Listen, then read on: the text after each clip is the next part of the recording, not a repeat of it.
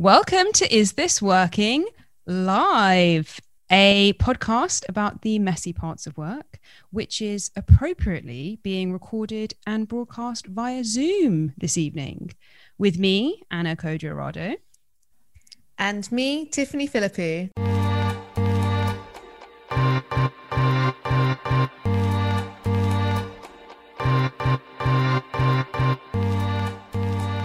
Today is our super special end of the year Christmas recording, where we are going to talk about work in all its messy glory on the show. And we had to have our own Christmas party, complete with the dodgy headgear. Yeah, of course, if you are listening to this in the future on audio, you can't see, but I am wearing a red headband with Christmas baubles, and Tiffany has got a very lovely set of reindeer antlers on her head. Now, Tiffany, I haven't been to a proper office Christmas party in many years now, and I do have to say that I miss them, hence why we are doing our own version of an office Christmas party this evening. Have you been to any virtual parties this year? Not really, or at all, actually. I don't know if I miss the office Christmas party. I think some of the ones I used to have in my old startup days were pretty wild. And actually, fun little trivia fact that probably no one cares about is one of my first ever jobs after graduating was at a TV post-production house and was to call people and to invite them to the office Christmas party. And because, well, I guess it was more than the office, it was like a industry Christmas party, and people were so excited to come to this party down the phone. And I always thought as a grad, like, so strange that people love the Christmas party so much. Little did I know a few years later a highlight of my year would be the office Christmas party. But yeah, so but what's happening at our Christmas party? The best Christmas party that the internet ever did see. Well, we have got some very special guests joining us this evening because we didn't want to do this alone, basically. Also, what is a party if you don't have friends? So we have some special guests to help us round off this year and also to usher in 2021. We're not going to tell you who they are just yet, but they have all appeared on the show in previous episodes. So, well, you will see who they are soon. Now, some of our guests are going to be answering your career questions. So, because this is Zoom and because this is all interactive, for those of us who are joining us live here in the broadcast, there is a Q&A button at the bottom in that down bar of your screen. If you use that, pop in any career or work-related questions that you have that you want some help with.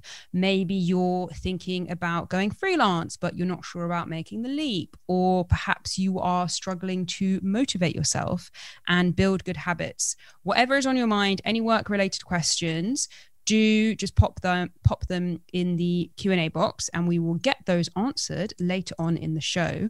And a quick, I suppose, clue as to who those guests answering the questions might be.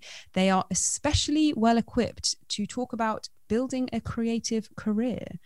So yeah, pop them in the Q&A box and we will tackle them later.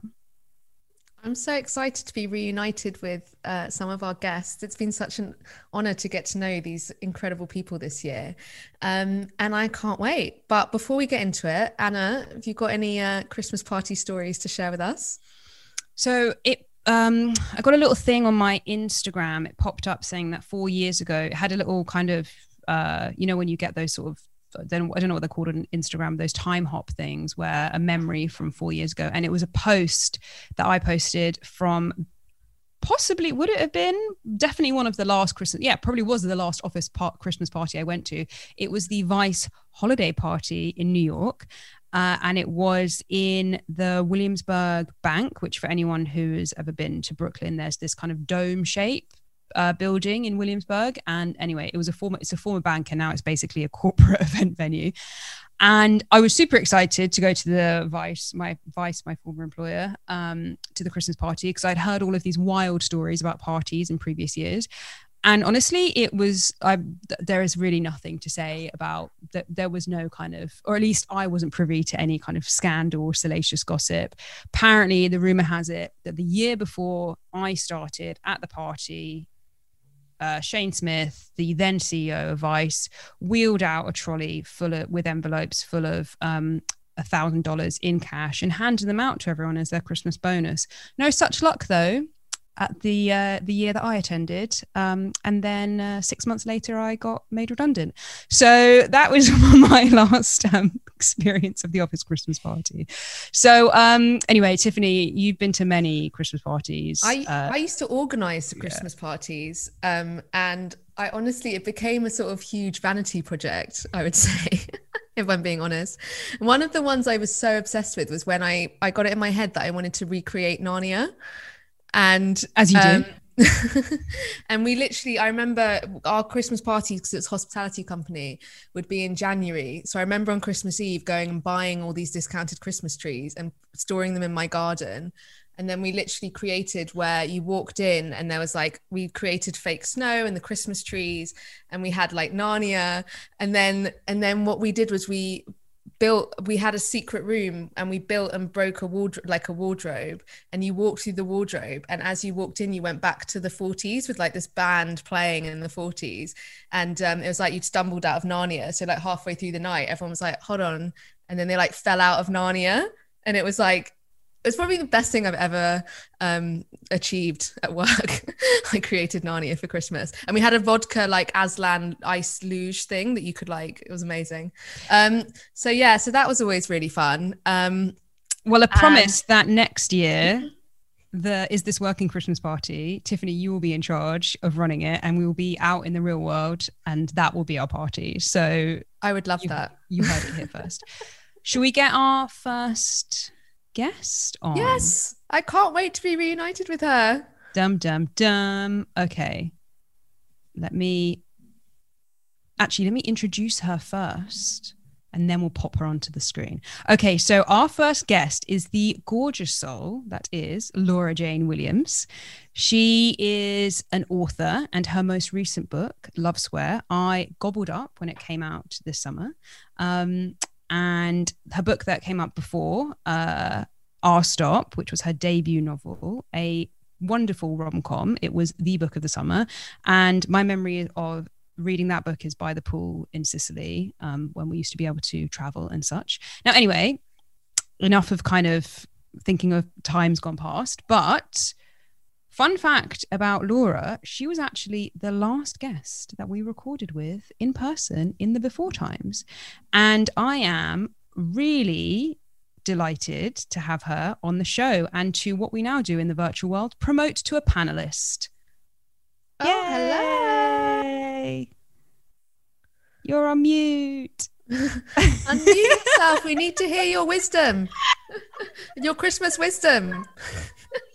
Not being the arsehole on mute that I had to hear last event of the season, and you had to tell me I'm on mute. I'm mortified.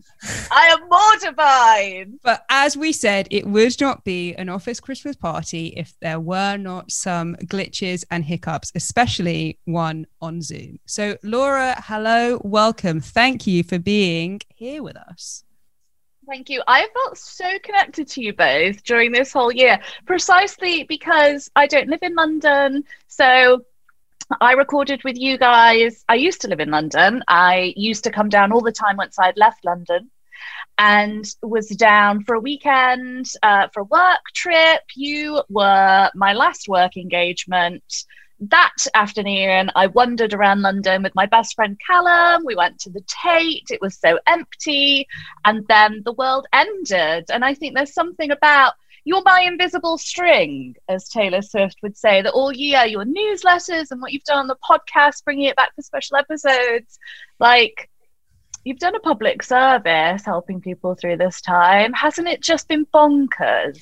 It has been absolutely bonkers. And I think, I mean, when we were thinking, who do we want to wrap up the show with? You were front of mind because of this connection that you were the last person that we record. And it's not just the last. So Laura was the last person that we recorded with, not just a guest, but at all. So there has not been an episode where Tiffany and I have recorded in person since that episode. And so it's bonkers. The world has been crazy. We we were on a break. We actually were rounding off the podcast when we recorded, and we were supposed to take a break, and ended up putting out a whole pandemic season, basically. So given that we did meet in person just before we before we went into lockdown, tell me, how has your how does it feel now you think about that now? How does it feel to think about the fact that we met in person, we recorded a podcast, we were talking about work, and then pretty much 2 days later, the world completely crashed around us, and here we are now, 8-9 months later? And yeah, it's just bonkers. I think surely there's going to be, I think, a collective display of grief after everything we've gone through. I don't think it's going to be tomorrow. I don't think it's going to be in March. I think by next summer, we're all going to be a bit sort of dazed and confused as we try and process what we've been through, because I live quite a solitary life anyway as an author, and I spent a year writing a book. I was contracted to deliver the first draft of a book by the 1st of July. So I do joke that, my role in all of this was to stay at home on the sofa in my pants. And my next book is set in Australia. So in my mind, I've been on this jolly halfway around the world. So it's almost not, I would have kind of been doing that irrespective of the world stage. Came out of doing my first draft just in time to kind of release The Love Square. But again, obviously all in real life events were cancelled, but it kind of worked to my advantage that I could do plenty of online events, probably see more people than what I would have done in real life, and then get back to my edits and sleep in my own bed and, stay.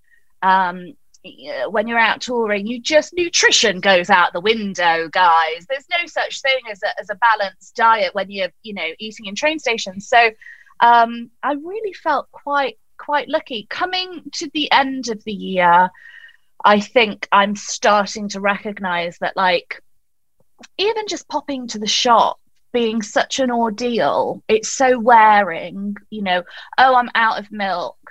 Oh, where's my mask? Oh, where's my hand sanitizer? Being on such high alert. I drive. I think people have gotten meaner on the roads during lockdown. I don't know if it's because we're driving less and so we're more unsure of the roads, or whether our patience is just fried. But out there on the roads, it's every woman for herself. You get into the shop, you don't want anyone to breathe on you. Nothing is simple, nothing is straightforward. And I think as we get to that like natural end of our calendar, I'm kind of going, whoa, I thought I was okay, but wow, this year has been wild. It has. And exhausting. So exhausting. Because you're on high alert all the time. Even when you're not, you are. And you can't sustain. It's so funny because we talked extensively when I saw you back in March about I was just in the middle of this kind of the body keeps the score journey. I'd started acupuncture. I was really interested in the ways that our bodies hold on to stress, how I have never identified as stressed, but my acupuncturist told me otherwise. And I feel my body keeping the score of this year, despite the fact that I think I just sat in my pants on my sofa and wrote a lovely rom-com. No, my body has internalized the stress, as has all of us, with all the privilege I've had. I'm frayed at the edges. So anybody in a less fortunate position, I just all power to everybody. Like, I really try to focus on being like super, super, super kind. Like, I did go for a walk. My parents live just up the road. We did go for a walk, my dad and I, the other weekend, and we got back. And my dad said to my mum, she has spoken to everyone. Like, it was like being out with a toddler. Hiya. Just trying to, I don't know, put something good out there. I know that's probably like really saccharine and naive, but also, like, what else have we got? Yeah. Even answering a simple question on a live podcast can't shut me up. Just connection, kindness, let's talk, let's, it is, hasn't it been? But do you feel frayed at the edges? Oh, definitely. Tiffany and I were just talking about this earlier, actually, because we went on a super secret work trip, actually, and we were talking about the fact that there is this latent sense of anxiety. I think everyone who is sort of predisposed to any kind of anxiety has that bar. Well, for anyone, no matter who you are, you have that sort of low level hum of stress in the background from your life. And I think collectively that has just been raised now. And so I think there's that going on. And I think also there's it's just there. It's just constant. You can't escape it. It's happening to everyone. Everyone is talking about it. Everyone has got their own theories about the vaccine, this is not the time or place to talk about that. But still, it's just there. And also the other thing that I keep thinking about, to your point, Laura, about the fact that, as an author, you were already working from home anyway. You were already doing this kind of work, and us too, as self-employed people, we thought we knew what it meant to work from home. And I am a homebody. I am always happy to be at home and welcomed doing events like this from the comfort of my own home. However, that 20% of the time that I did leave the house in the before times made such a huge difference to my mental health, my well-being, all of that. Even just, going to the gym or popping out to get a coffee or seeing a friend after work or whatever, even though I wasn't out all the time or anything like that. And, the mechanics of working from home I already had down, but just that has made such a big difference. And in many ways, I think because I thought, I should know how to cope with this. I should be able to just get on with my work, because sitting down and working from my laptop at home was something I was already doing. So why am I finding it so hard? Because, we've talked about this before. There is a very big difference between being a self-employed person who works from home and working remotely for a company when you're not used to doing that, and when your team is all over the world. That is a whole new set of challenges, and I wasn't facing that, and yet I still found it really hard. So I think that kind of that sort of description of frayed around the edges is just, it encapsulates exactly how I've been feeling. So hard agree. As always, you always phrase things so beautifully, Laura. I've never forgotten when you said on the podcast, success isn't a flight of stairs. I'm obsessed with that quote. And also, I just felt like our chat got so philosophical, and I just loved our episode so much. And it's been such a joy to get to know you better as well over this time.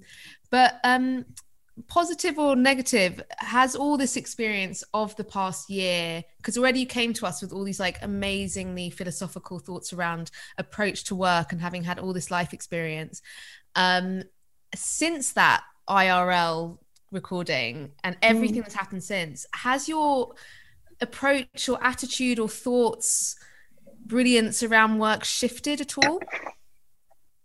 This year has totally radicalized me. Ooh. I thought I was pretty radicalized before, and I'll try and keep this like the potted shorter version, but for me there was really something in the first lockdown and children being at home, and parents basically saying we can't do our jobs, but whilst we're also doing the job of being parents.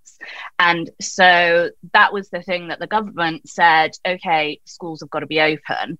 And it very much, to me personally, felt like a herd immunity thing, and well, we need a workforce, and so the institution of schools have to be open, it kind of made me feel like really the institution of schools are like a babysitting service. Within that, you've got excellent people doing excellent work, but the institution itself, it's like, let's keep the little people out of the way somewhere until they can be big people and contribute to the economy.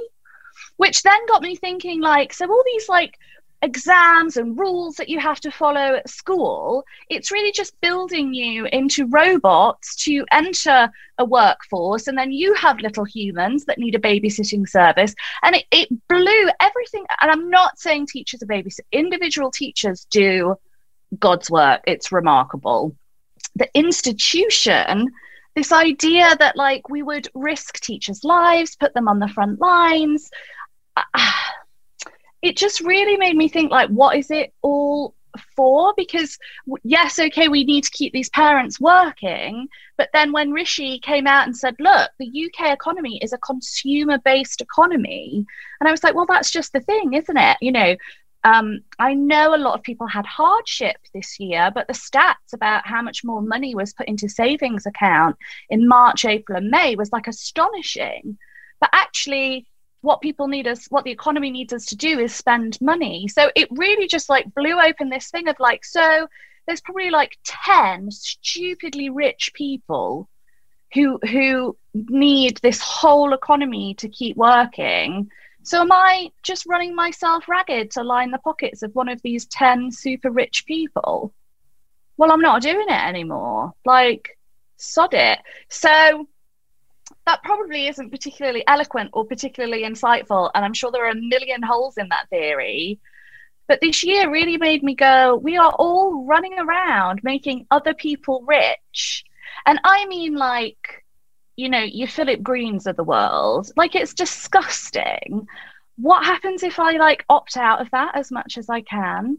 And something that my mum and I kept coming back to is like, who benefits from me feeling this way? Who benefits from me feeling run ragged? Who benefits from me feeling like I don't have my life together? Who benefits when I suffer from imposter syndrome and so work doubly as hard to prove myself? Who's benefiting from this? Because 10 times out of 10, it's not me. It's not directly me. It's normally I'm making somebody else money, and I'm tired of it. So that's my rant. That's how I've been radicalized. I love that, because that has actually really pieced together something that I keep thinking about, which is a thought that just sounds almost quite stupid to say out loud, but that if the world didn't spin on money, we wouldn't be in this mess. Because if we could just stop, the reason we can't stop is because we need money to live. We need money to fund our lives. We need money to pay for our rent and to continue living. But that's because we live in a society which is fundamentally built around money. And I think what you've just said is the other half of the same coin, which is that why can't we just build a world which actually works for everyone and not just for a very small number of people? So it's really brought out some very big concepts, which I think lots of us are just trying to get their heads around. And at least it's encouraging a new way of thinking and making us question, is this working? That it's like we planned this. Isn't it like we planned it? I'll lay them, you sell them. Are we taking on the economic system? Is that Yes, we are. 2021 has, yes, we are. Has in store. Because I'm here for that with my reindeers, antlers. I'm ready. I think the point I'm trying to make is, you know, if you are less than 3 paychecks from being broke, you are not part of the bourgeoisie. You are the working class. So we think working class is a lot lower down the totem pole than actually what it is. If you need to work to live, you're part of the working class. We are all part of the working class to various degrees, making like 10 blokes super rich. It's mad, is what I think. I said I was stop. I said it was done. It was over. It is now done or over. I beg your pardon. So we don't kick you out on a It's not a downer. I think it's a very kind of like, it's some big thoughts. Well, I'm like, Merry Christmas, everybody. I liked your summary of like, sod it. You were like, sod it. I'm not doing this anymore. I think that's quite a positive note to end on. I think the note is, this year has taught me to question who benefits from me feeling any one way. So anytime I'm in a tiz, anytime I'm upset, anytime I feel like I'm failing, I ask myself, who benefits? And 9 times out of 10, if the answer isn't me, it's a way to distance myself from the problem. That's my wisdom that I should like to leave on. Well, thank you very much, Laura. It has been a pleasure, as always, to have you on the show. Me. And we will see you hopefully in the real world once again. And it will be a delight to be able to record again IRL with you. Yay. Thank you for having me, guys. Thank you, Laura. And Merry Christmas. Bye. Bye. Well, as always, Laura Jane Williams, the legend. I thought legend. That's the exact word. Like, I was just like, legend. Yes. Me and you, Anna. But yeah, one mind or half a brain each, however you want to look at it. So moving swiftly along, shall we? You may already know who our next guests are because they sort of popped up. They sort of popped up because we are having teasers. We are having a few technical issues here. So if you do, by the way, if you do see me, anyone on screen who's watching, if you see me looking down at anything and frantically typing on my phone, I'm not checking the Guardian app. I am just fighting fires in the background. So don't worry about me. Anyway, it would not be a Christmas party if we didn't have some kind of quiz. It's not really a quiz what we've got going on next, but we have some very special guests to help us answer some questions. Quizzing, questions, same thing. So you might have already seen, but it is David Speed and Adam Brazier, who are from one of our favorite podcasts, The Creative Rebels, and we are very happy to have them here. So I'm going to promote them to panelist right now. And by the magic of technology... Oh, there they are. There they are. They're on mute. They're on mute. Unmute yourself, lads. I'm being promoted. Hello. Hello. Hi. Can you see me? Because I can't see me. I can't see you. Adam, you're just a name you're just a... No, but we can hear you, but we can't see you. But that's okay. Cool. Better. I'll try and amend that in the meantime. Continue. So, here is incredible. Thank you. So just like Laura, David and Adam are also part of our pandemic work story, for want of a better expression, because they invited us onto their show, the #1 podcast about creativity, right at the beginning of lockdown for a remote recording. And I can't remember now because I have got like lockdown amnesia. I can't actually remember if that was the first remote recording that we did, but it was very early on. There we go, Adam. Now we can see you. So again, we had to have them as our best podcast friends come back on the show and chat to us. So hello to you both, and thank you for being here. Hello to you both. Thank you. That was a lovely episode. It was really positive, and it really helped us like rolling into everything that was to come over the following months, because I think we just, in the beginning, all 4 of us sat down and sort of went, well, this is it, so let's do what we can. And we sort of then just rolled on with that momentum. So it was great.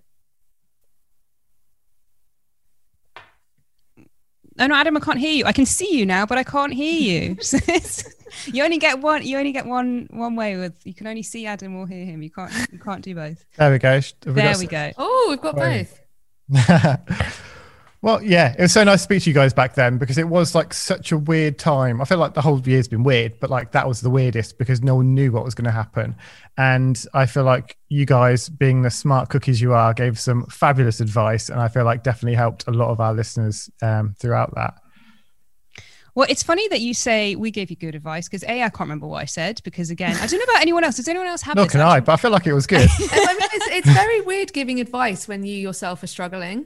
Yes. As a and concept. Also, has anyone else, I read about this, that the events of there is some phenomenon it's either called pandemic amnesia or lockdown amnesia or something, that there is a kind of, it is documented that people's memory, everything is blurring into one. I guess partly driven by the fact that all of our days look the same, but one of the coping strategies for getting through this is to forget stuff and not to remember when things happened or how they happened.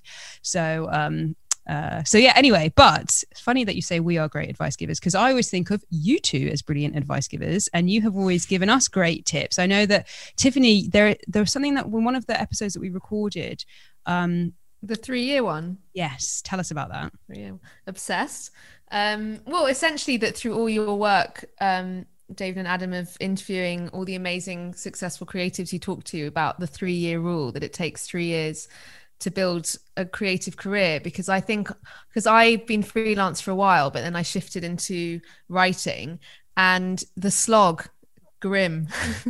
But then I have you in my ear saying, well, it's 3 years. I'm like, okay, I can deal with that. I'm 1 year in.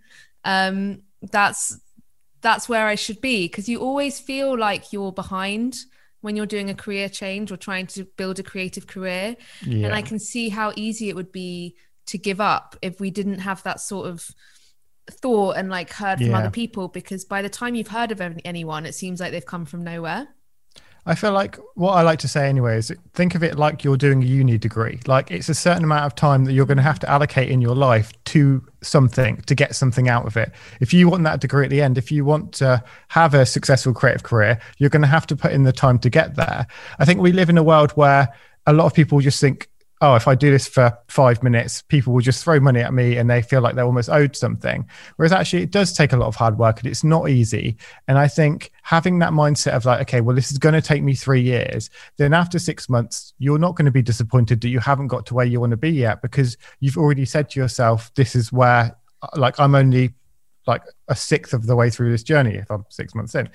But I was talking to someone the other day and they were saying something, and I was like, oh, well, that's fine because I'm only a year into this so far. And they're like, what do you mean? I was like, well, it's going to be a 3-year cycle. So I wasn't kind of down on the fact that I hadn't hit all my goals yet, because I know I'm still working towards them. Yeah, I think other people let you down. This is the thing. So whenever you're producing work and you're showing it to people and you're putting it out online and you're growing an audience and you're building whatever it is you're building, we're also used to people having this initial thing for 6 months, a year or whatever, and then falling off the face of the planet. And as you guys both know, the average podcast only lasts 7 episodes, because that's when most people find out this is really hard work and not as many people are listening as I thought they would, and that it takes time. So as soon as you get past the time where most people give up and you're still going, that's when you start to see the rewards, because people start to notice, actually, this person's not going away, and I follow them because I like their content, and they keep delivering, and that's when the momentum starts to build. Like Emma Gannon said to us, she was like, I'm not the best writer. She was like, I'm just the one that like kept going.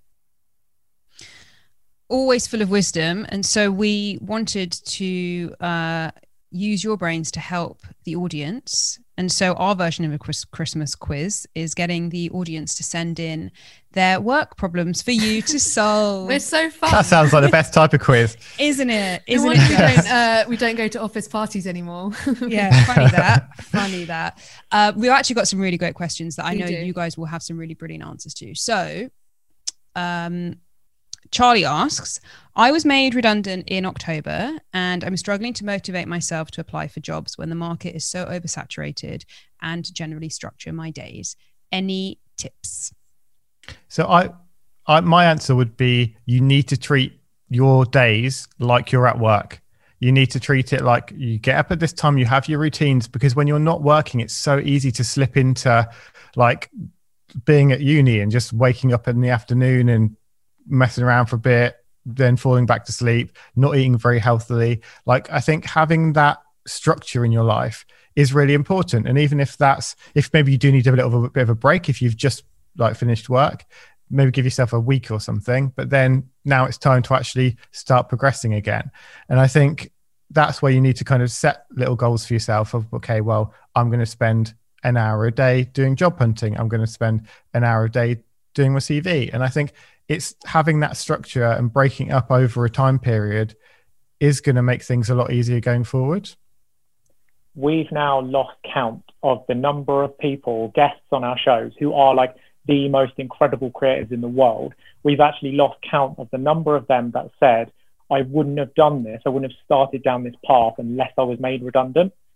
So being redundant can actually be a huge blessing. It can be something that is going to completely transform your life.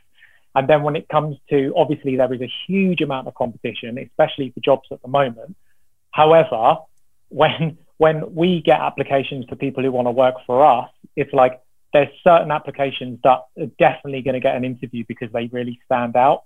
And I think that's where you need to bring some creativity into the mix and look at, what am I sending to these potential job roles that maybe other people aren't sending? Where can I, because what most people will do, they will blanket out the same message to 5,000 jobs and then they'll just take whatever comes to them. You're better off spending your time finding out who are the companies that align with my beliefs. What companies and creatives and work organizations are out there that are making work that's making the world a better place I can get excited about, I can want to go into work every single day and start to apply for those rather than just I'll take whatever's going.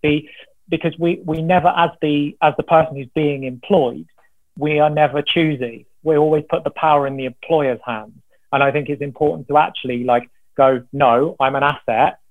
I'm going to do my proper research. I'm going to apply to the places where my skills are actually going to benefit that company, and that's going to give me a fulfilled career and a happy life at work.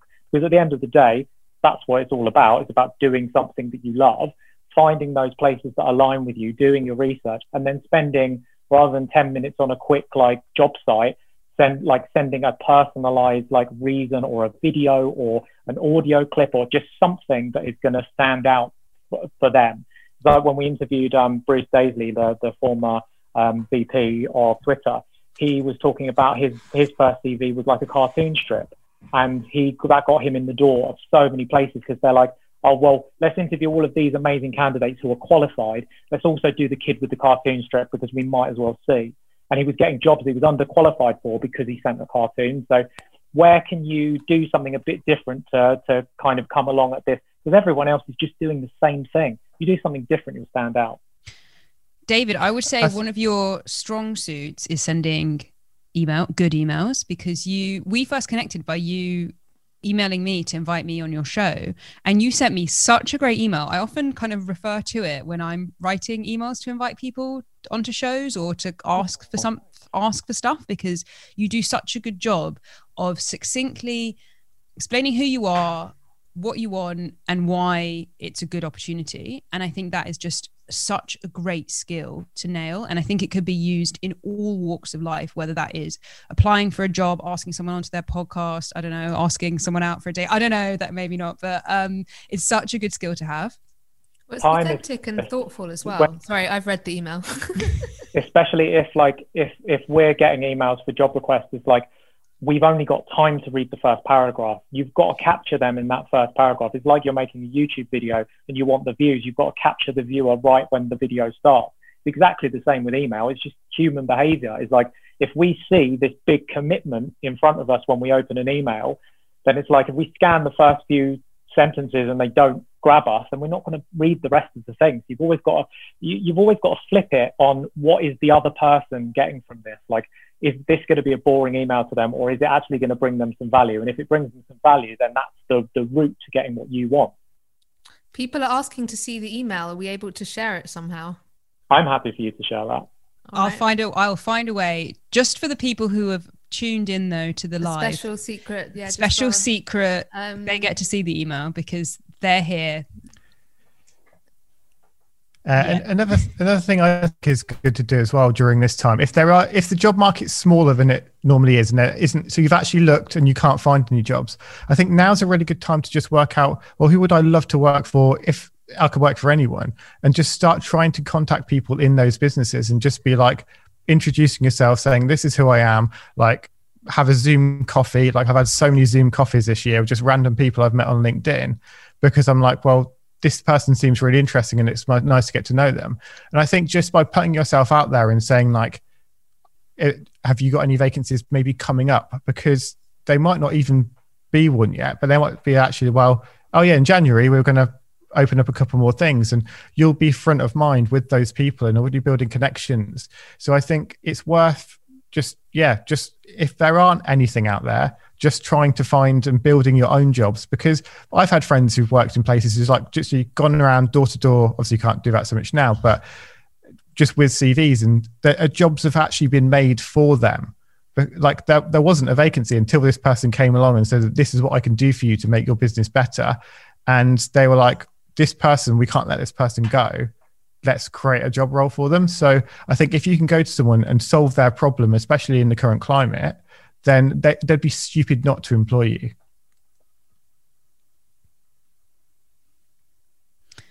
We've got some other great questions that I think we should quickly tackle before there is another part to this quiz, which is a bit more festive.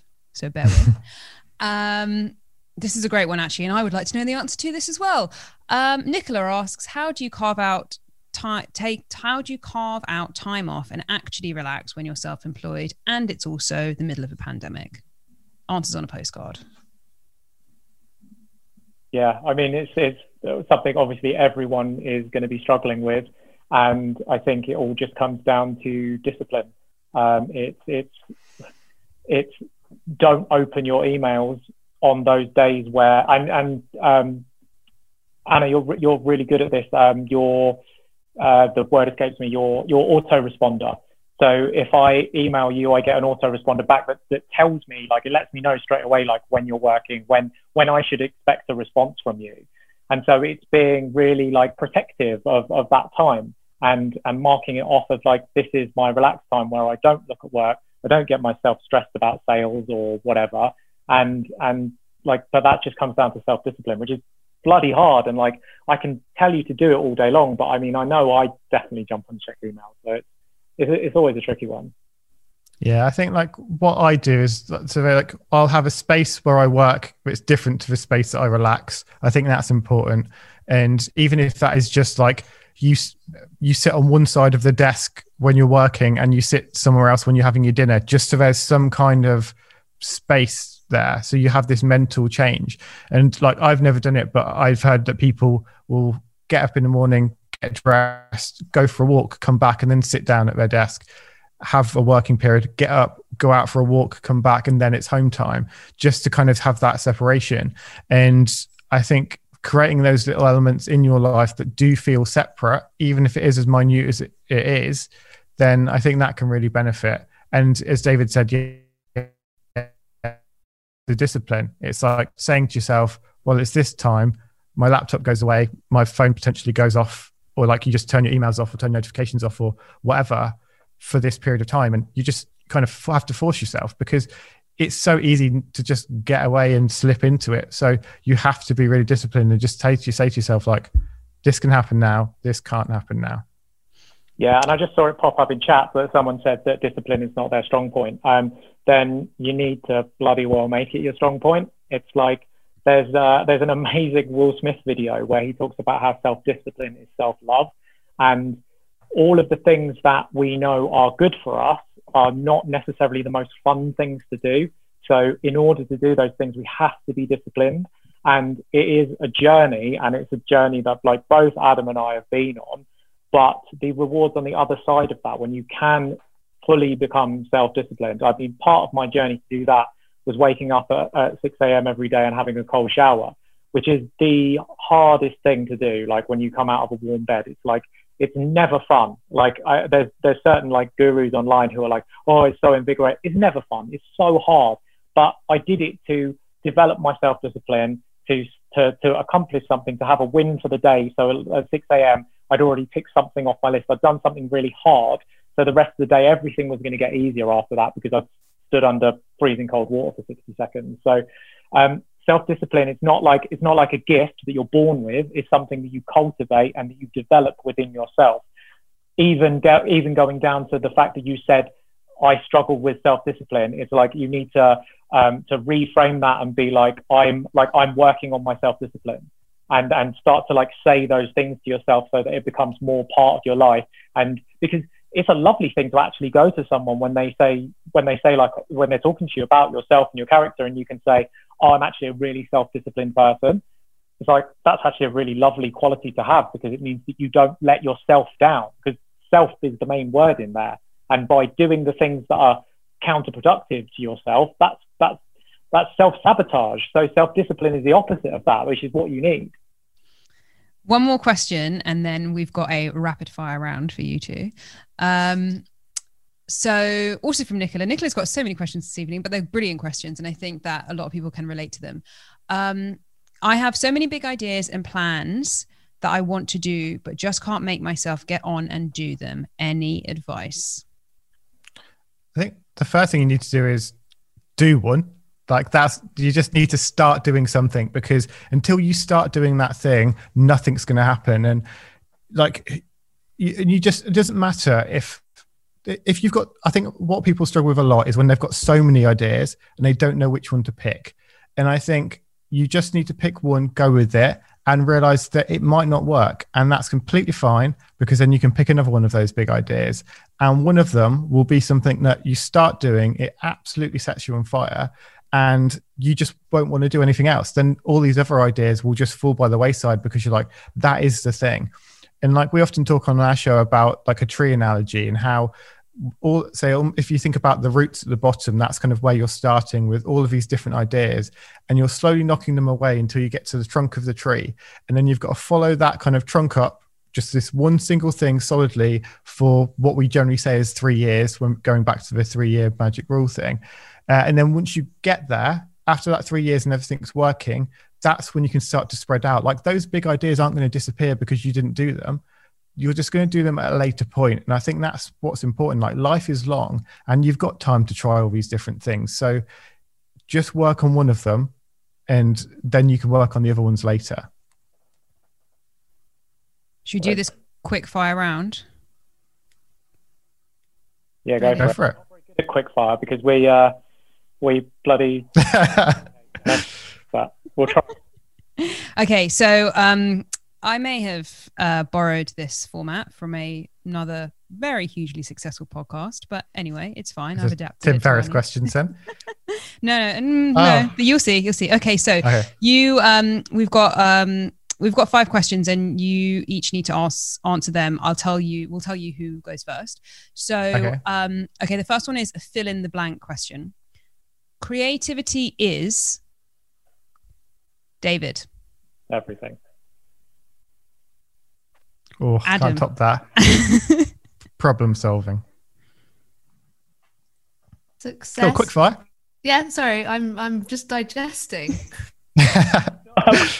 I'm just being, sorry. Okay, so success is Adam, go first. Happiness. Oh. Deeply personal and based on your own ideas, rather than what society projects out. Yes, I am here for that. Okay, to change the beat a little bit, favorite Christmas movie, David? It's Elf, 100%. Great choice. Adam? Muppets Christmas Carol, 100%. Classic. Yeah, Elf and David makes sense. The message of Elf. No, the message of Elf feels, I don't know. A favorite Christmas song, Adam?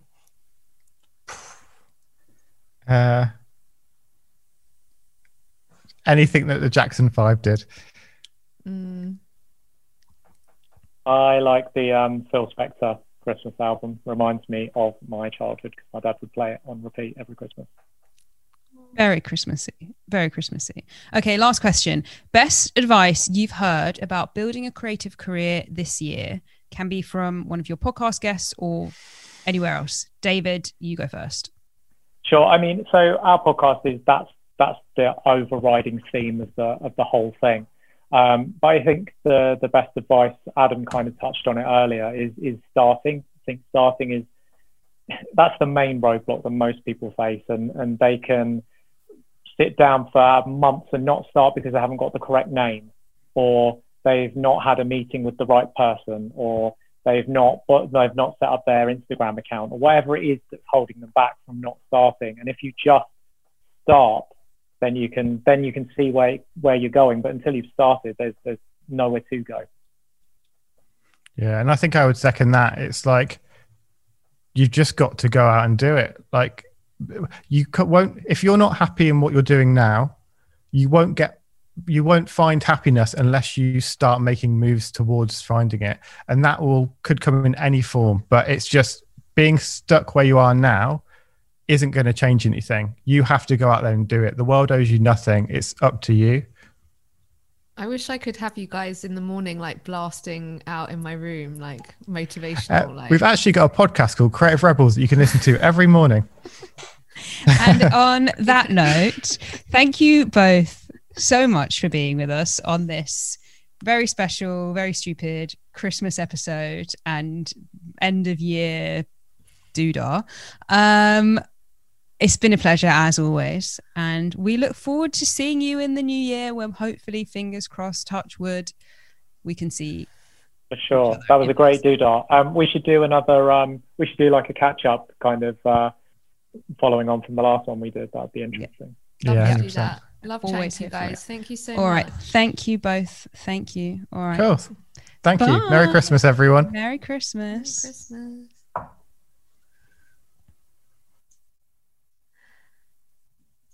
Oh, the Rebels, my favorite creative rebels. Should we move swiftly on? I think, or do we want to do the rapid fire to each other, Tiffany? I don't know. Do people want to hear that? Do people want to hear us? I really struggle with favorites. I really struggle with favorites. It yes, makes they do. First dates really awkward. Tiffany, creativity is. I just popped into my head was everything, but that's been done. I'm going to say creativity is life. Creativity is life. That's great. Or living. What is it? Creativity is getting up in the morning and just trying. There we go. Okay, what about success? Success? Peaceful vibes in the soul. If that for makes me, any sense. This one is a lot easier for me to answer. Success is living life on my own terms. Easy. Oh, that's so nice. Yeah.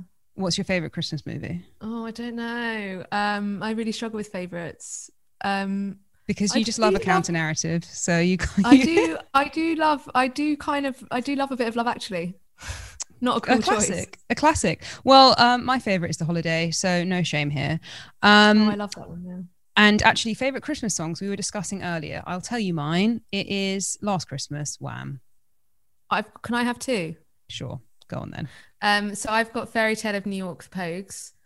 And I really miss singing that with groups of people this year. Yeah. And then also Mariah Carey, All I Want for Christmas. And I feel that's you. That's you. That's very me. Yeah. Sort of like, yeah.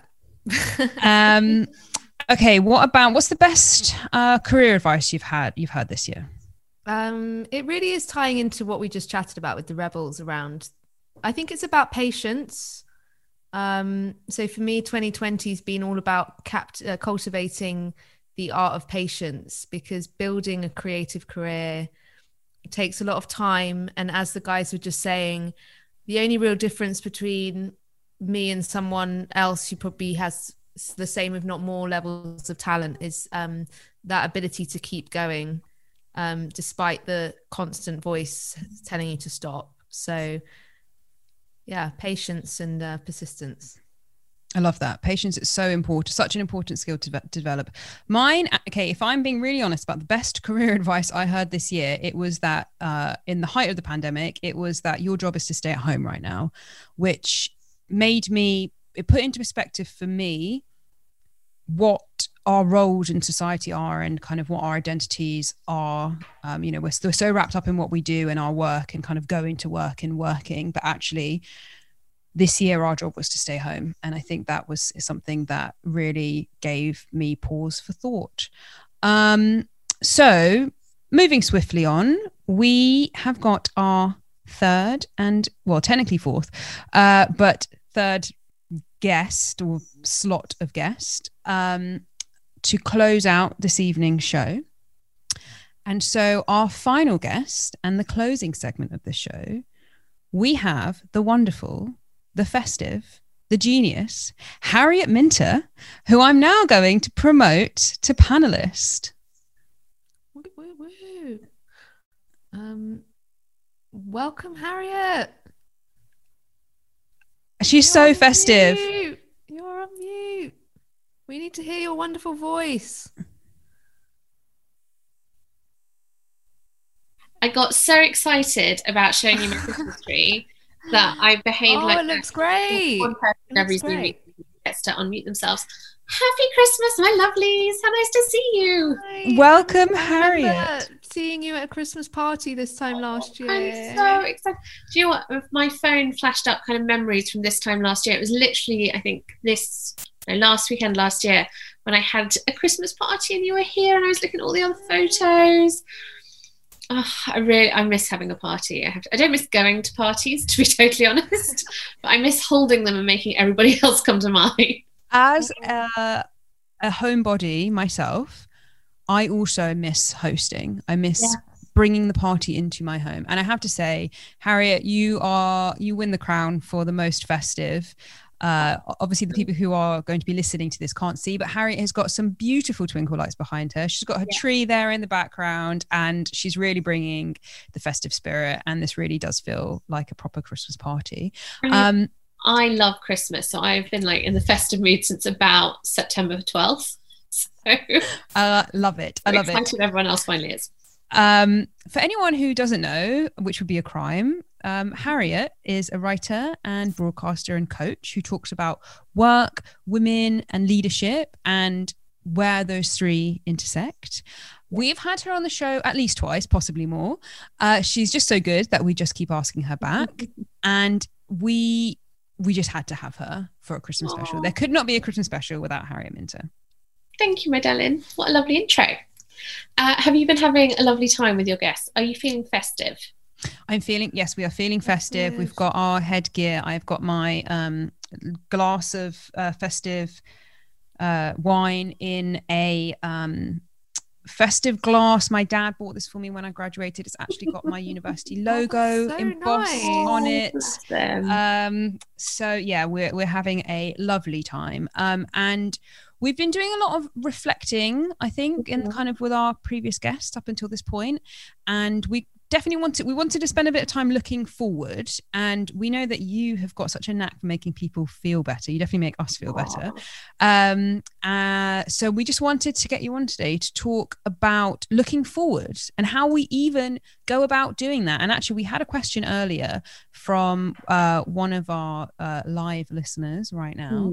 About, as we get, I'll read it out. It's from Sophie. And I just think it's just a perfect question to kind of set the tone and kind of like for us to think about now. As we get closer to Christmas, my work is encouraging us all to take a good break over the holidays, switch off, recharge, and get ready for the new year. But as I think ahead to January, I have a bit of a sense of dread of the inevitable slog, even though I do like my job. Any tips on how to start the new year with a positive outlook and feeling ready to go? And I wanted to ask Sophie's question now because I think it really encapsulates something that I think all of us are thinking, which is we are so done with this year. I know everyone says it every year, but my God, are we done with this year? And we want to look ahead. There is some reason, there are reasons for us to feel positive. The vaccine kind of is here. There is hope on the horizon. And yet I think a lot of us are still feeling really nervous. And that kind of that idea of there being a bit of sense of dread. January is always a difficult time anyway, but I imagine January 21 might be quite tricky. So Harriet, I just want to ask you, how are you kind of feeling right now? Like, where are you at in terms of thinking ahead and sort of rebuilding, I guess? Okay, so there's lots to unpack there. So for anyone who doesn't know, and if you've ever read anything I've ever written at this time of year, you will know this because I talk about it all the time. It is my birthday on the 31st of December. So I go big on the New Year's resolutions because, everybody else gets a do-over at some other part of the year where they're like, oh, you know what, I didn't do my New Year's resolutions, but that doesn't matter because it's now my birthday, so I'll do new birthday year resolutions. But I only get once a year. So I generally tend to go into January with a laundry list of things that I'm absolutely Capricorn baby. Yes, Luca, all the best people are. I tend to go into January with like a laundry list of things that I want to achieve, and inevitably about 2 weeks into January, I'm like, oh, what am I going to do? So there are some things in kind of a short-termist way that I've learned that definitely help. This might be too long for Sophie who asked the question, might be too late in the day for Sophie who asked the question, but the first thing is I generally try and take the first week of January off. That is my number one top tip, whether you are employed or a freelancer. Just scrub it out your diary. Just, book your holiday. Don't think you're going to rest over Christmas and go back relaxed on the 28th of December or the 1st of January or whatever. Actually give yourself another week, a week when nobody's doing anything, where you're not required to be with family or at parties or feeling festive, in quotes. Let everybody else come back, have that flurry of 1st of January activity, and then when everybody else has kind of burnt themselves out, then you can come back and you'll be going into a slower pace. So that is my top January tip. It's always, you're always taking potluck if you send me an email as to whether or not I'll reply to it anyway, but I definitely won't reply in the first week of January. And then I think sort of beyond that, and on a more kind of a more longer term approach, the thing that I really try to remember at the start of the year is that dates are really arbitrary. Like somebody, I don't know who, somebody who does know, please tell me, but somebody created a calendar and they decided that the 1st of January would happen at this time of the year, and it would be the start of a new year, and the year would carry on from that point. But they didn't align that calendar with you. They didn't check in with you as a person as to whether or not that calendar works for you. And so why should it be that on the 1st of January you suddenly feel all alive and sparkly and ready to go? There is no reason why that should happen. So if you don't want the 1st of January to be your new year, it doesn't have to be. And I say this to a lot of my coaching clients because they pretty much all have the same thing, where they come into January, and lots of them are freelance. So they come into January kind of still exhausted from the pre-Christmas, oh my God, must get as much work done as I possibly can, and then I've got to do everything at Christmas drain. And so they think they should be being really energized and enthusiastic. But it's January. It's cold outside. It's dark. Our bodies are literally designed to be hibernating at that time, and we're trying to force them to do things. So I generally think the best thing you can do is A, take that first week of January off. B, decide for yourself when your new year is. If you want your new year to be September, that's totally fine too. You can potter around for the first 9 months of the year. There is no reason why you have to do that much in it. And go with your energy levels. Like, you're going to find that actually you probably have a bit more energy when it's a bit lighter in the mornings, strangely enough. That is just humans. That's how we're built and designed. So if you are feeling a sense of like, oh my God, I've got to be so on it for January and I am just not feeling it, that's just to take January as if it was December. Just make it your end of the year and think about starting again in February. Nobody's going to hold it against you. I'm sure so many listeners and will love that, because as you say, our bodies are so physically tired and there's all this pressure on January. My new year is definitely September. September's a buzzy back to school time for me. Yeah, I think lots of people. I really like October. I generally get really inspired in October because I'm a sort of autumn winter baby. So I think that's like, it's kind of me feeling like my seasons are aligning. But it's a very, I talk about this a lot, but like a lot of our working culture is very arbitrary. So January is New Year, New You. We work 9 till 5. We work Monday to Friday. That's just kind of stuff that was designed by other people because it worked for them. And really, what is the point of being a kind of autonomous being in the 21st century when we do have more autonomy than at any other point in history, if we can't then say actually part of this is to work with ourselves rather than against ourselves. I'm a massive nerd and my new year is April 6th to coincide with the financial year, but I think maybe I need to rethink that. No, that's a great time. Yeah, it's pretty good time. Everyone has budget in April. That's the exciting thing about it. I mean, you could rebrand it. You could pretend it wasn't about the tax year, but otherwise, April's great. I think my accountant wishes that was how I worked. But yeah, I mean, I think so many people are going to feel so much better knowing that they have permission to work for their energy levels, not listen to that January new year new me is so intense, and it's so much about being marketed and sold to and pressure. And I think so many people are going to hear what you just said and breathe a massive sigh of relief. But if we were to look forward, because at the same time there is a new year coming, how are you thinking about going into 2021, Harriet? I mean, so my current work mantra for 2021 is as little work as possible for as much money as possible. Love it. Boom. Boom. Mic drop. Can we get you to repeat that? Can you put that on a t-shirt? Sell the merch. Oh my God, that's what I should do. That's basically that's all my money problem solved. I'm just going to trademark that and stick it on a t-shirt. As little work as possible for as much money as possible. And I'm going to tell you why. So basically, stop me if I've told either of you this. I don't know if I have, but like about 6 weeks ago, I had quite a big health crisis, and I ended up in hospital for a bit, and it really kind of like ended up basically being diagnosed with an ongoing health condition. And it made me stop, because one of the things that's really triggering for that health condition is stress. And I like to think, so I'm sure I've told you, that I am very, very good with stress, and that stress doesn't really faze me. And what that actually means is that I'm really good at ignoring stress. Doesn't mean that it doesn't faze me. I'm just very good at blocking it out. And so the first thing that happened was after it, I was like, okay, well, I have to really think about next year. I can't get myself to the level of stress that I got myself to this year. So I'm going to have to be really picky about what I do and what I say yes to and what I say no to and where I put my energy. So that was kind of the less work piece. I was like, I just have to do less work. So the stuff that I do, I have to really want to do it, and it has to have real value for me.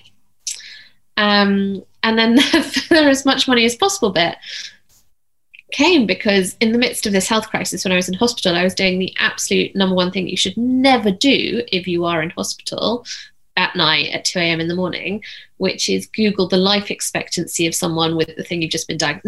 Never do that. Just never do that. And obviously it brings up all these scare articles, and I was like, oh my God, this is it. I've got days left, if that's not the case at all. And I really thought, I was like, oh my God, if I'm not going to live to 87, which in my head has always been the age that I was going to live to, I'm not going to live to 87. What must I do in this time? And actually there wasn't much. And I was sort of quite proud of myself for that. I was like, actually, I feel like I've lived quite a fulfilled life. I've done a lot of stuff that I wanted to do. So really, what's the stuff that is important to me? I was like, and the only thing, and this is definitely, it has been enhanced by COVID, but it's not entirely COVID related. It was there as a dream before. I just want to move somewhere by the sea. And so I was like, right, next year I want to make as much money as I possibly can so I can go buy a house by the sea. And when you get that, you're like, okay, that's really clear. I want to do as little work as possible for as much money as possible.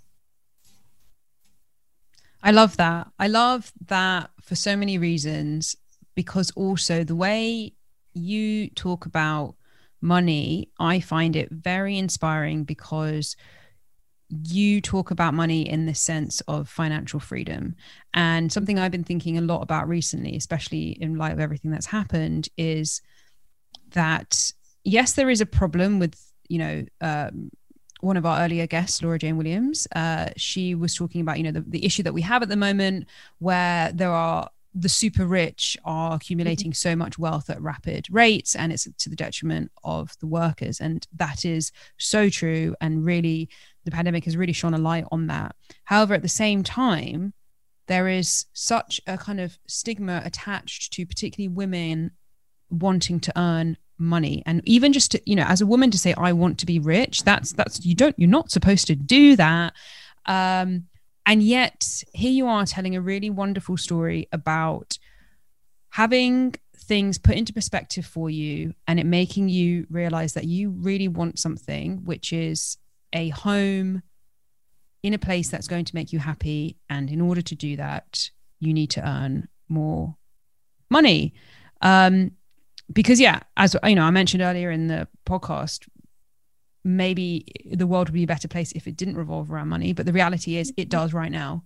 And so if you want that financial independence and you want that financial freedom, that's how you have to frame it. And I just wanted to say, I just love the way you talk about money, Harriet. Thank you, my darling. I mean, I think it's really, it's interesting because I think we have different relationships with it at different stages, right? So probably I'd say I'm pretty always there's always a money driver for me. I'm quite open about that. But the last few years, it definitely hasn't been as strong as it has been. I had other drivers, other things that I really wanted to achieve. And I almost beat myself up about that a bit. I was almost like, oh, Harriet, you haven't been as focused on money as you should have been. You haven't earned as much as you should have been. And actually the reality was, well, no, because I was doing other things and those other things are part of life too. And they were really wonderful and I wouldn't trade them for cash. But then you come to another place and you're like, actually, this is something I really want. And there's a financial incentive behind that. And, there is no point sitting in shame about that. Nobody ever got happy feeling any shame about money. And that's very different from saying nobody ever got happy by just going after money. I mean, I think that's really true. If you make money your sole goal in life, that's probably not going to make you happy. But if you're sitting there going, well, I can't possibly have the things I want because I'd have to, sell a part of my soul, or I would have to be this awful person that just thought about money.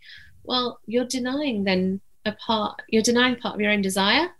And that's actually denying part of who you are as a human.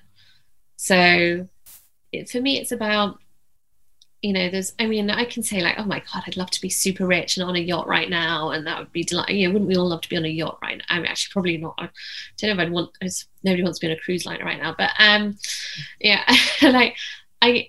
there's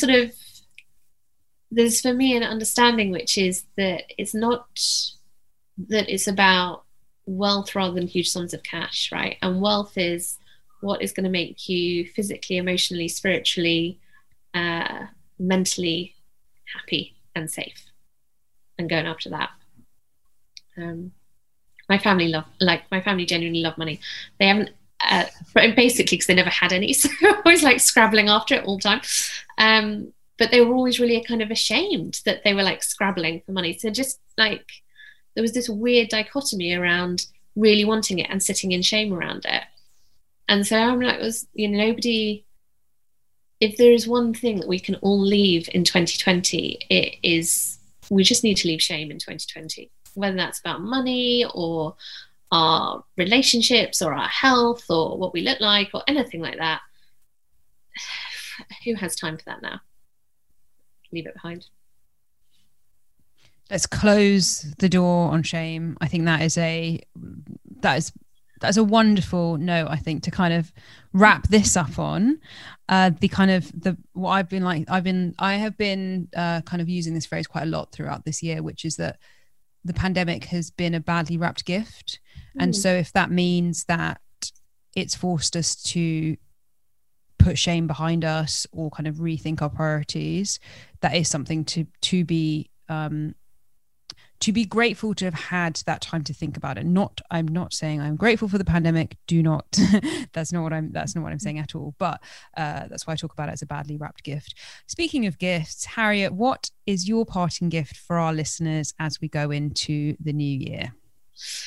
I don't know if it's a gift or not, but I will give you my thought for 2021, which is that if this year has given us anything, it has been time. Whether that has felt like too much time on our hands occasionally, or whether it has felt like, oh my gosh, where has this year gone? I haven't achieved anything, I haven't done anything, I haven't been anywhere. But it has really shown us what the passing of time feels like. And my gift for 2021 is that we can remember that and appreciate it, because we will look back on this in a few years' time and think, oh my God, do you remember that weird year when? And we might just forget some of the lessons it's taught us. So appreciate that this year has taught you about time, and see how you can take that into 2021 with you. Thank you so much, Harriet. That, I think, is a wonderful thought for us all to be reflecting on and carrying forward. A huge thank you for being part of our end of year, end of 2020, first ever live recording Christmas special / office party, all wrapped into one. Thanks for having me. Let me come back to the next one, please. I haven't done anything bad, so you can't officially fire me or ban me. You are not.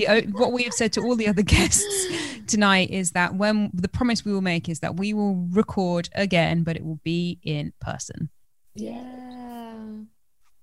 So thank you very much, Harriet. This has been a delight as always. Thank you, Harriet. So much love. Merry Christmas. And then there were two. Then there were two. Boo boo. Our office really... Christmas party is over. I mean, gosh, I probably did have quite intense chats at my old Christmas parties, but I don't remember them the way I will remember this one. I feel very overwhelmed with like all the wisdom and all the like, you know, because I was just thinking about what Harriet said about sort of fulfilled work. And, you know, if my primary goal was around making money, I'd probably be doing something else. But I also have to pinch myself that this is our work. This is what we get to do. Not only do I get to work with you, which is obviously jokes. Anna is laugh a minute. But also we get to have these like ridiculously thoughtful and inspiring conversations with these super smart, I don't know, it's just mad that we get to do this. I feel really, it's going into Christmas spirit with a lot of gratitude and a lot to think about, but I feel really, really happy.